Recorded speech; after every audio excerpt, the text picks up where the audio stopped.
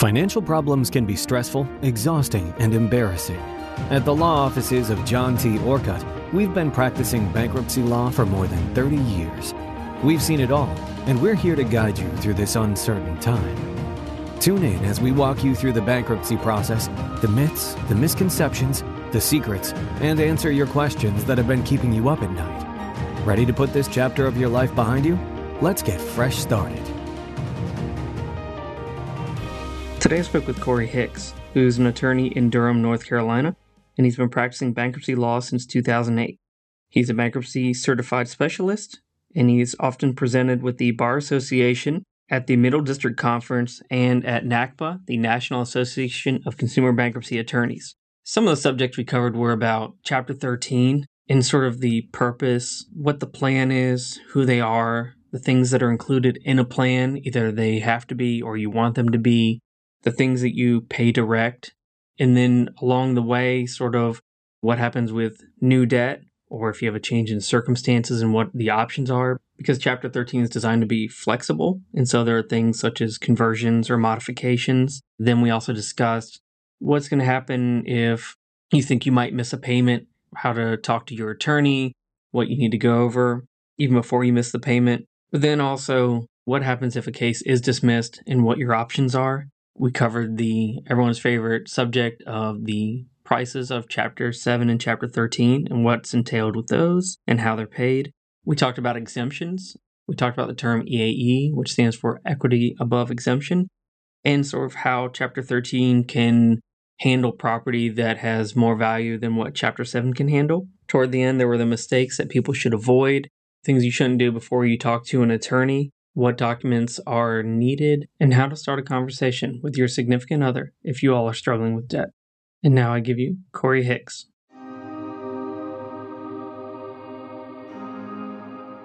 Hey Corey, thank you for joining us today. One of the things that comes up pretty often with clients is when they come into the office, they may say, hey look, I have a lot of debt, but I want to file a Chapter 7. And we say, wait, 7 is not necessarily better than 13. There are still benefit. It was put in place for a reason. I mean, how do you explain that to clients about maybe why 13 is there and what's the purpose of it and how it helps? Sure. Well, Chapter 13 started off as what's called a wage earners plan. And so you had people that were working, obviously, and wanted to continue to repay things, but there's usually some interruption to their financial well-being, whether it be a loss of job or a decrease in income, and they're suddenly unable to keep payments up on their house or their car. Well, Chapter 7 is not really going to help that client. There's no way to really catch up debts in a Chapter 7. However, a Chapter 13 lets you restructure those debts over time, allows you to catch up on the mortgage, catch up on the car payments, and it may even allow you to lower the payments on those things. And so I think it's a more flexible option. It gives folks that might not qualify for Chapter 7 or may have things that they want to keep an opportunity to get back on their feet, to reestablish themselves and give it a try. I mean, ultimately, if things continue to get worse, then we might need to look at reconfiguring the plan to just keep the house or just keep the car, but at least we give them a chance. It's a great way to So what is the plan? The Chapter 13 plan usually consists of at least 2 or 3 things. We have, of course, the debts that they want to keep. So if you got a car payment, let's say you owe $15,000 on your Volkswagen. We put that in the plan. Even if you had an 18% interest rate on that, we can lower the interest rate to whatever the till rate is, which is generally the prime interest rate plus about 2 points. Right now in the Middle District, that's 5.25%. So right there, we're lowering the interest rate on that. We're spreading the payments out over 5 years. That potentially lowers the car payment. The other things that we typically put in a Chapter 13 plan are taxes. If you owe past due taxes, we can pay those out over time, usually at repayment that's more favorable than you would reach with the IRS. So that's a huge benefit of Chapter 13. And then I think what we're starting to see a lot more of right now is people that are behind on their mortgages. You have a lot of folks that are coming out of COVID-19 forbearances, and suddenly it's like, wow, we have to catch up these payments, and the lender's not willing to put them at the end of the loan, and so we don't want to be in foreclosure. So it's possible to put the mortgage payments into the plan, stretch those out over time, and get them back on track to keeping their house. So the plan is generally things that we want to keep or things we have to pay. Like you may not want to keep, your 2018 or 19 taxes, but they're things we have to pay. And just one other bit so people know, the plan is over the course of the case, which could be 3, 4, 5 years, there's a trustee who's sort of appointed by the court, and they sort of administer the case. So you send money over to them, they turn around and they pay X, Y, and Z creditors, and they kind of are the middleman of the case. They're not on your side, but not necessarily supposed to be on the creditor's side, sort of neutral, but they collect the money and trying to turn around and pay those things out.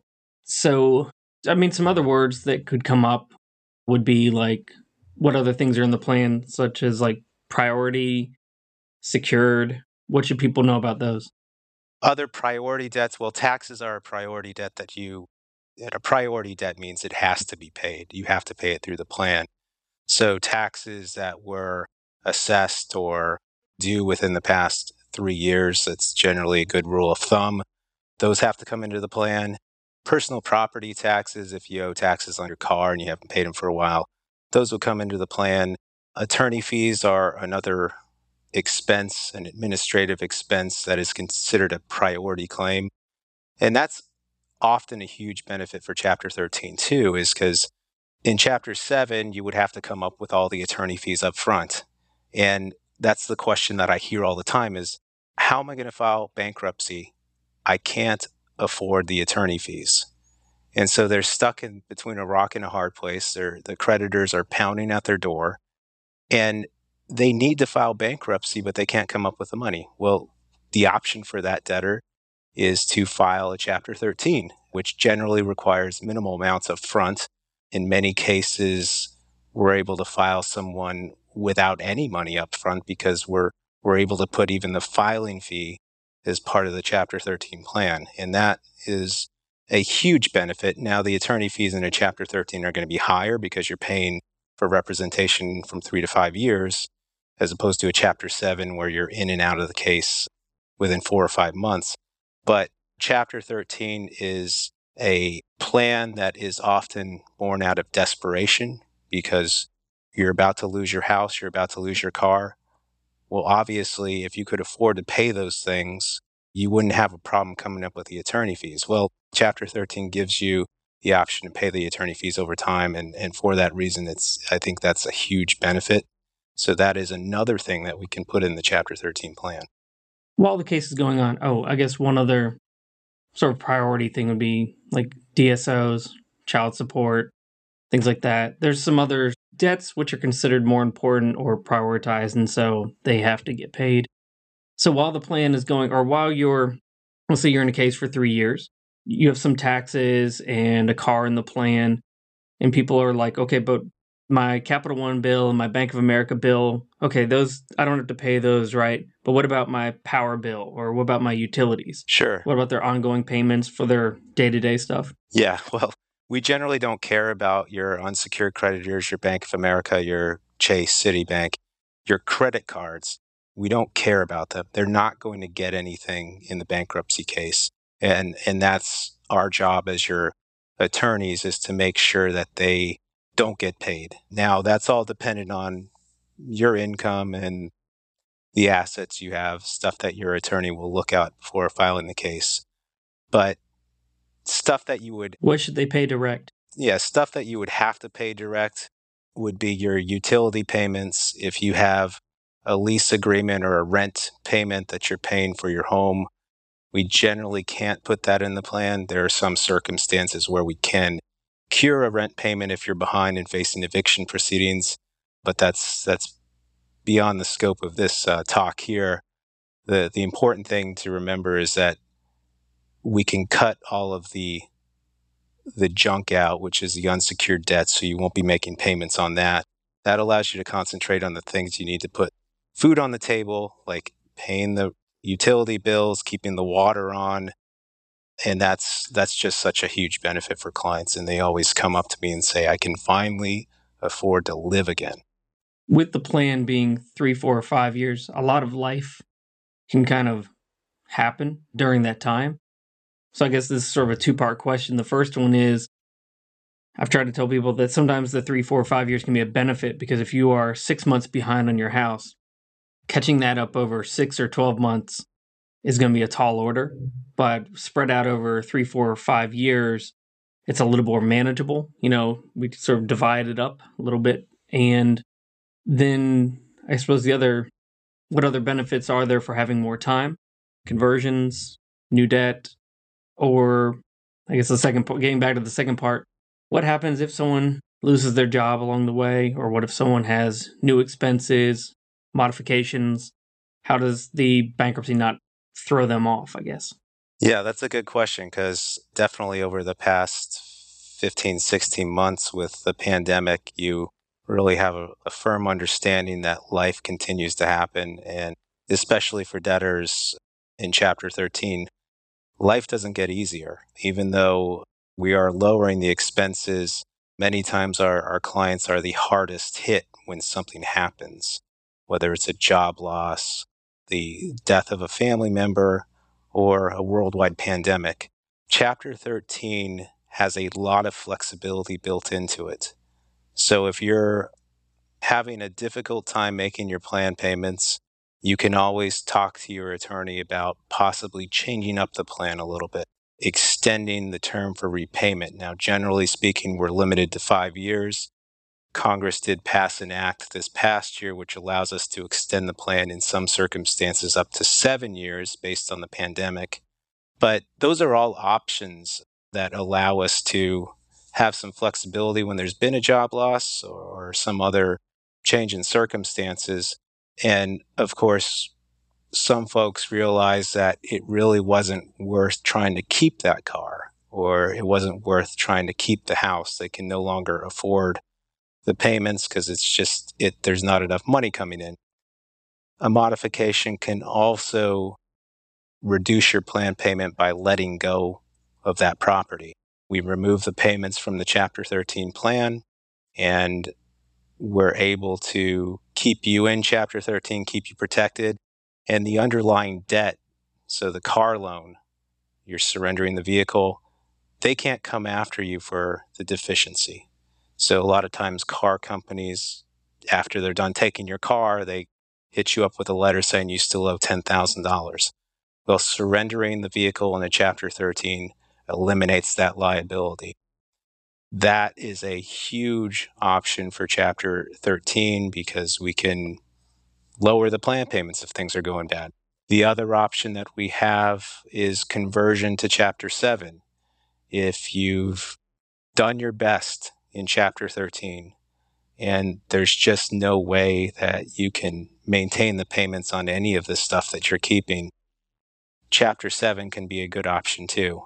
We convert the case to Chapter 7, you get your discharge. Now, any secured debts that you had that you were trying to hold on to the property, well, as soon as you convert the case, those are likely going to be behind on the contractual payments, which means that if you can't come up with the money to get those current, you're likely going to lose those items.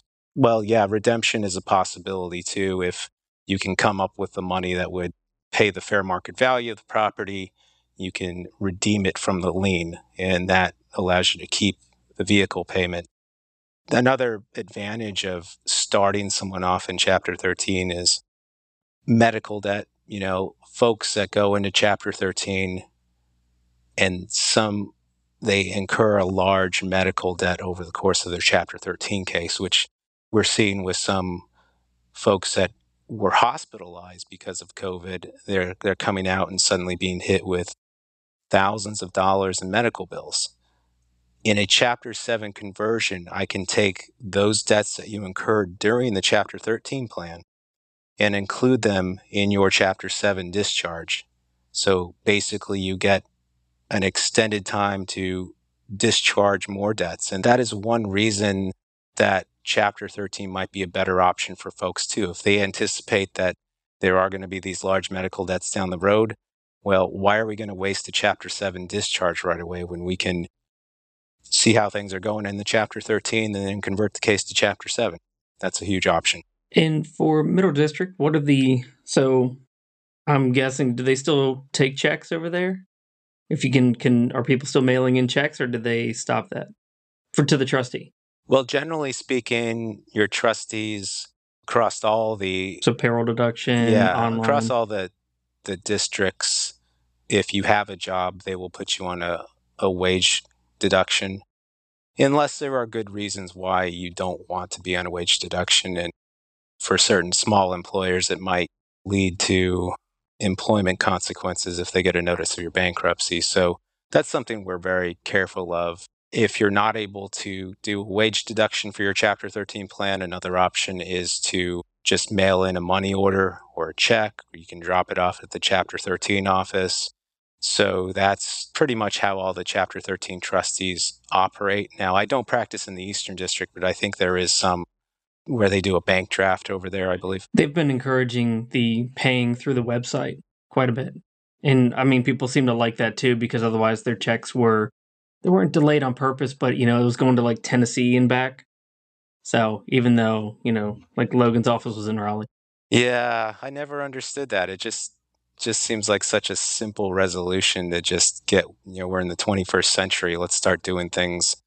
Let's start making bankruptcy payments by Venmo. Yeah, Cash App. You just have to friend your trustee on Facebook. No, I'm just kidding. And then put a fun note underneath it. Reason for payment. Let's say someone they weren't on payroll deduction, and they think they might be missing a payment soon, or they may not be, maybe it's going to be too tight. They may not be able to make it on time. What would you tell them to do? Should they contact their attorney and give them some heads up? Should they just try to make it when they can? Should they make partial payments? Or then what's the consequence if you miss a payment? About the flexibility of 13. The answer to that question all the time, Sean, is that you need to call your attorney, because there may be things that you just don't remember about your case that could doom you if you miss that payment without contacting your attorney.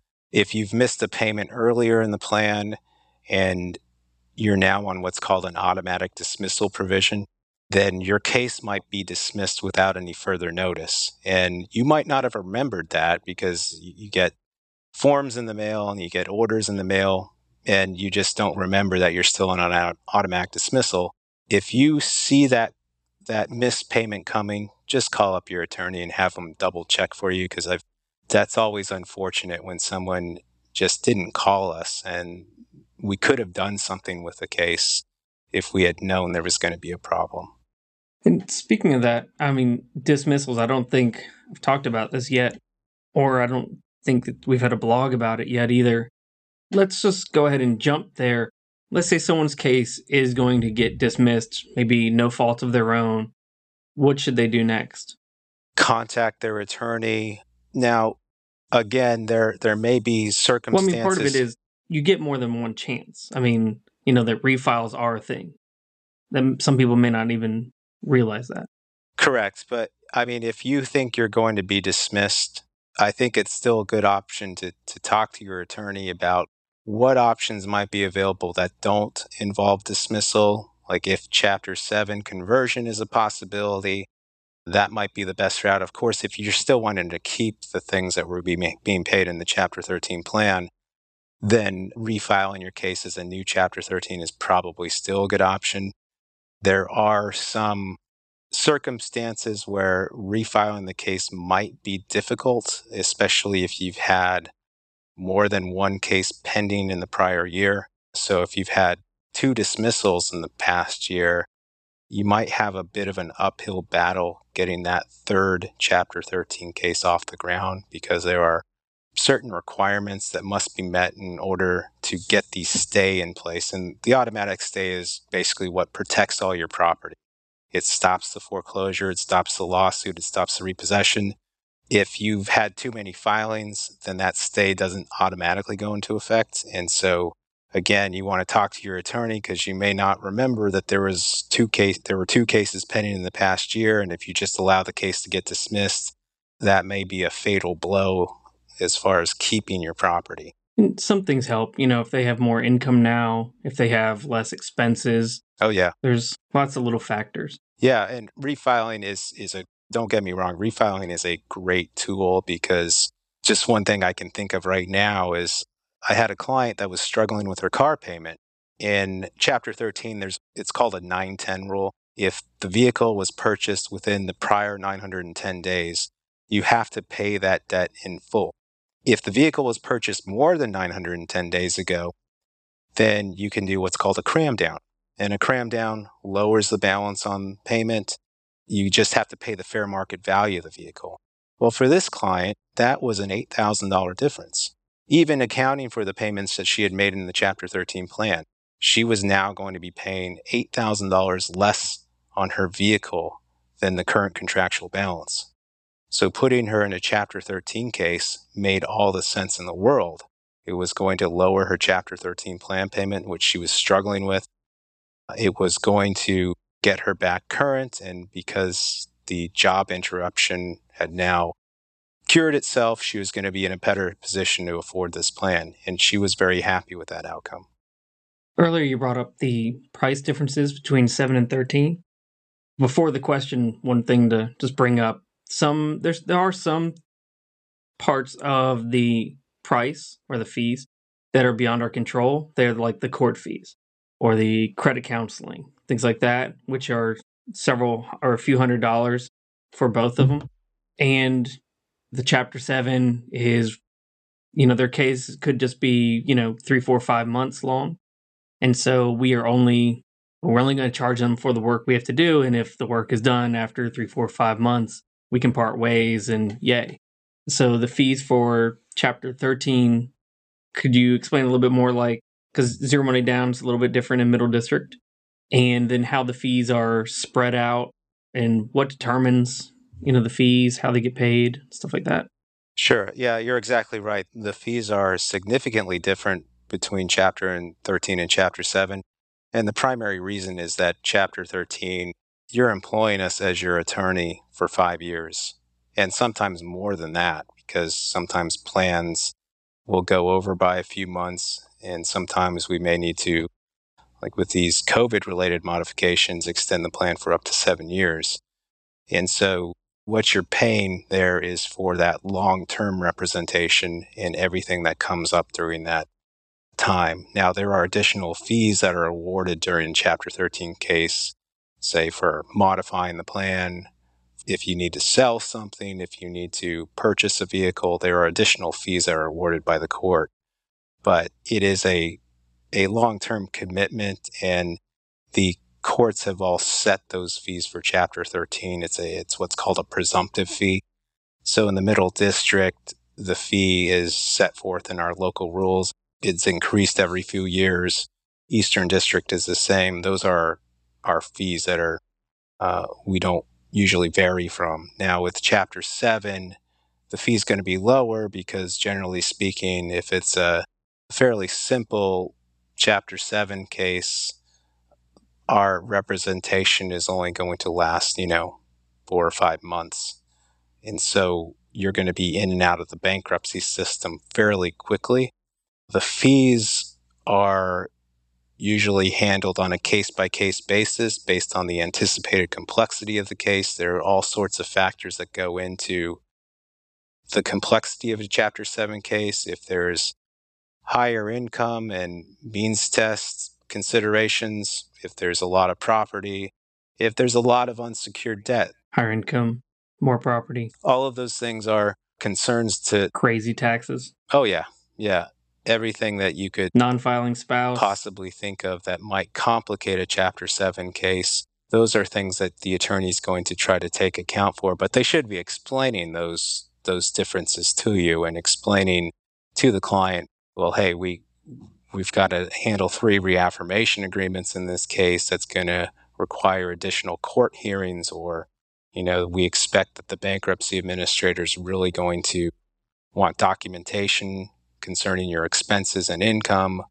those kinds of things require additional work, and so that might result in a higher fee for Chapter 7.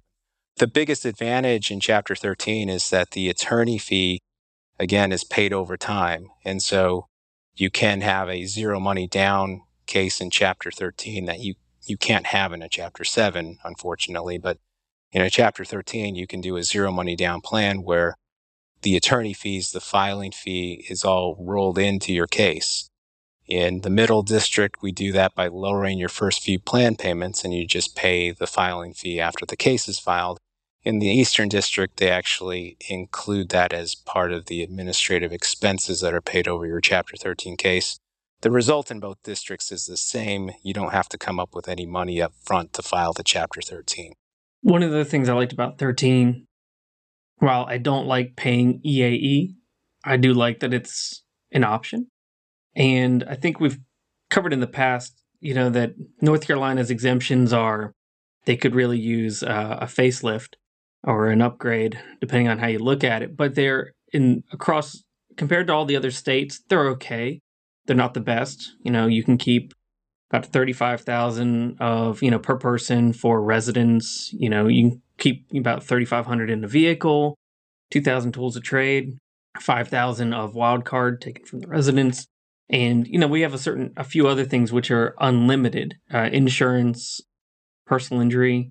I think, when might a Chapter 7 not be an option? That's what I mean with like EAE. If someone has too much equity in a car or house, how might sort of Chapter 13 sort of save the day and help out there? What you're talking about, Sean, is equity above exemptions, or EAE.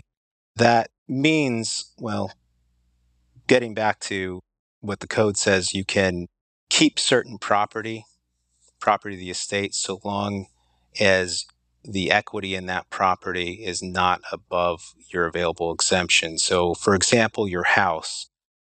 If your house is worth $200,000, but you only owe $50,000 on it, that means you have $150,000 of equity in that property. Under North Carolina law, if you're a single owner of that property, I can only protect up to $35,000 of equity. And so if I were to file that case in a Chapter 7, the Chapter 7 trustee would be looking to sell that property to pay your unsecured creditors. The advantage of a Chapter 13 case in that instance is we can put you in a Chapter 13 and pay out that equity above exemption over time. So that way you're not at risk of losing the property, and you can cure the mortgage, you can pay the unsecured debts to the extent you're able to in the Chapter 13 plan, and that is just a better avenue, of course, for keeping the property.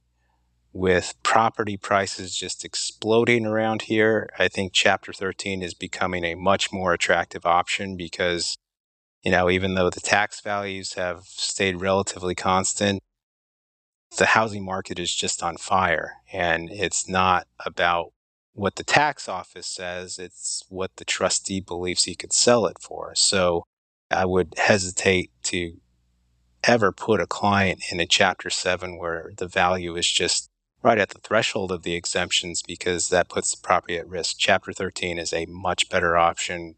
There's no risk of losing that property in Chapter 13, unless you can't afford to pay the mortgage debt.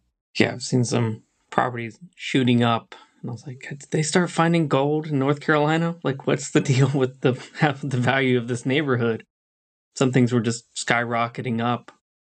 I mean, it's good news for North Carolina, and we must be attractive for... Well, with the tech companies moving into the Triangle, it's just going to keep going up, I think. And so, like you said, the exemptions, especially for the homestead, are very, I think they're pitiful right now, because you do have folks that are trying to save their home. And, they managed to make the mortgage payments after all these years, and their equity has gone up, whereas they would have been able to file a Chapter 7 5-6 years ago. With the increase in property values now, that's becoming more of a risk. Were you practicing when it was before it changed up to 35? Was it 18 or so? Yeah, I think it was like 18.5. Yeah. So that was it was a good increase for the time, but now I think we need it somewhere in the $100,000 range. Yeah, even just inflation alone, because it's been probably a decade or so. One of my favorite questions is different. So, what are a couple mistakes? If you could get to someone, a few months before they actually called an attorney, what would be some mistakes you would tell them to avoid? Things you shouldn't do if maybe, a bankruptcy's in the future. Number one. Let's start with maybe tax refunds. Oh, sure. Well, tax refunds. We all love our moms, but don't pay her back without talking to your attorney first. Right. Well, and also a lot of times I think with tax refunds, people don't realize that they can change their withholding and effectively increase the amount of money that they're getting every month through payroll. Because essentially what you're doing when you get a tax refund is you're giving the government a loan interest-free. You get that money back when it's tax refund time, and that's when the clients make the mistake of repaying mom, which can lead to problems in the Chapter 13 case or Chapter 7 case. So I think changing your withholding to increase your monthly cash flow just makes far more sense for most people. Of course, you want to consult with your accountant or your payroll office to make sure that you're not under withholding, which would lead to tax liabilities. But if you're routinely getting a $5,000-$6,000 tax refund, you're doing it wrong. The number one thing I would tell clients to not do before they come in, don't blow through your retirement account. So many people, in trying to avoid bankruptcy, will raid their retirement accounts. In North Carolina and virtually every other state, retirement accounts are completely protected from your creditors, so long as you keep the money in that retirement account. Once you take it out, it's not protected from your creditors. And when you pay it in large lump sums before your bankruptcy case is filed, well, you might as well just be flushing money down the toilet, because you're never going to see that money again. You'll have spent a large amount of money which otherwise would have been used in your retirement. And if you had just come in to see us earlier, we would have told you to keep that money in your retirement account and file the bankruptcy. You save all that money for your retirement. The second thing I would suggest that clients not do, and you alluded to this earlier, is just don't give away stuff. Clients are so afraid that before they even consult with a bankruptcy attorney that I've got to hide, or not hide, but I've got to safeguard my stuff. And I've got to make sure that my kids are taken care of, so I'm going to give them the cash in my retirement account, for example, without ever doing any research about whether that's really necessary or how that's going to impact their bankruptcy case. Now, the problem with all that is that a Chapter 7 trustee can recover those funds, and he can recover them for if transfer was made up to 2 years before the filing of the case, that can be recovered. So just leave things as they are until you're able to consult with a bankruptcy attorney, because if there is any kind of planning that needs to be done, and a lot of times some planning can be done. It can be an increase in your retirement contributions. It can be some life insurance. Those are good ways to protect the money. Giving out assets or transferring things is not a good way to preserve those assets. Yeah, I mean, even innocent things like a parent who, for the kid to open a checking account or savings account, the parent had to be on there. Now the kid's a little bit older. All the money in there is the kid's money. Well, I don't want it wrapped up in my stuff. Let me take my name off this joint account. Once again, it's like, no. We might have solutions for that. Just leave it as it is. Talk to us first. Don't tinker in it. Yeah, there is usually a legal solution that protects the asset if you would just talk to us first. The other thing, obviously, is the kind of haphazard estate planning that goes on before a case is filed, where you have drawn up a deed giving son a remainder interest in some property because you've heard that's cheaper than getting a will. That can be a real problem in a Chapter 7 or Chapter 13 case because, again, it looks like a transfer to an insider. By just doing a will, that would protect the asset for whoever you're trying to give it to after your death. So, last two. First one, what's the sort of the short list of documents that someone might want to go and grab, maybe before or after they call an attorney? Like, go to that pile of mail, grab out your bills. What else might they need? Then this goes along with the previous topic of mistakes is clients often are afraid to face their financial problems. And I understand that. There's a tendency to put your head in the sand on things and just think this is going to go away if I just don't look at it. And the further you get along in doing that, the harder it is going to be to pick up the phone and call an attorney. I promise you, you're going to feel better once you call us. Just taking that step in the right direction is going to make you feel 100% better because you're finally taking some power over your future. Stop putting your pride in front of your future. Pick up the phone. We're going to give you all the information you need. We're going to help you along the path. We're going to tell you exactly what you need to do to file a bankruptcy. And you're going to find that it's not as difficult as you have built it up in your head.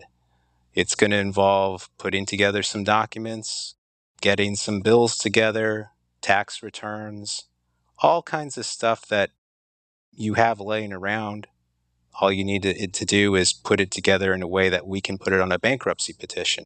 And it's not difficult, and that's why we're here to help you, is we're going to make this process as easy as possible because I know it's been very hard to even consider these things. This is a very difficult and painful decision for a lot of folks, and we want to make it as pain-free as possible because it's not something to be embarrassed about. It's not something to be sensitive about. It's something that's going to free you, and it's going to free you in ways that you can't even really imagine right now. I just thought of this other question. What conversation might someone want to have, if at all? I mean, with their spouse, partner, live-in person, if they were contemplating calling or looking more into this, how do they start that conversation? Yeah, that's a good question. And I don't know if there's any one-size-fits-all answer to that. Acknowledging that there is a problem is going to be the first step. Sitting down and looking at the budget honestly and saying, we can't afford to keep living this way. This money that's going out on the unsecured debt that's just no way to live. Just worrying about whether you're going to have enough food on the table, whether your kids are going to have the activities and the enjoyments that you want them to have. If you're worried about that all the time, it's worth bringing up in a discussion with your spouse. They're probably thinking the exact same thing. Yeah, and it depends on how much they know about the situation. They're probably aware something. And even if you've done your best to try to shield them, as noble as that concept can be. And also for your kids would prefer that you were not stressed so that you had better daddies up at night kind of thing. They'd rather that, you had some of that weight off your shoulders and then you have better quality time with them. And I guess the last question would be, you've almost kind of answered it, but if there's anything else, what other advice might you have for North Carolinians who are struggling right now? Just that we're here to help you. Getting through this past year with the pandemic has been a challenge for everyone across the board. And when this started last March, I don't think anyone had any idea of how long this was going to go on and how far-reaching the effects would be. There's just a lot of desperation right now. And if you're one of those people that's feeling hard hit and the recovery is just not there for you, just pick up the phone and call us. The only error here is inaction. There is a solution, and we want to be able to help you see that solution. Thank you so much for joining us today, and we will talk later. Thank you, Sean. Glad to be here. Thank you for joining us on this episode of Orcutt Answers. To learn more about today's discussion or to schedule a consultation with one of our attorneys, visit our website at billsbills.com or call us day or night at 888-234-4190. The insights and views presented in Orcutt Answers are for general information purposes only and should not be taken as legal advice for any individual case or situation. The information presented is not a substitute for consulting with an attorney, nor does tuning into this podcast constitute an attorney-client relationship of any kind. We are a debt relief agency. We help people file for bankruptcy relief under the Bankruptcy Code. If you're ready to talk to someone who understands what you're going through, contact the law offices of John T. Orcutt today.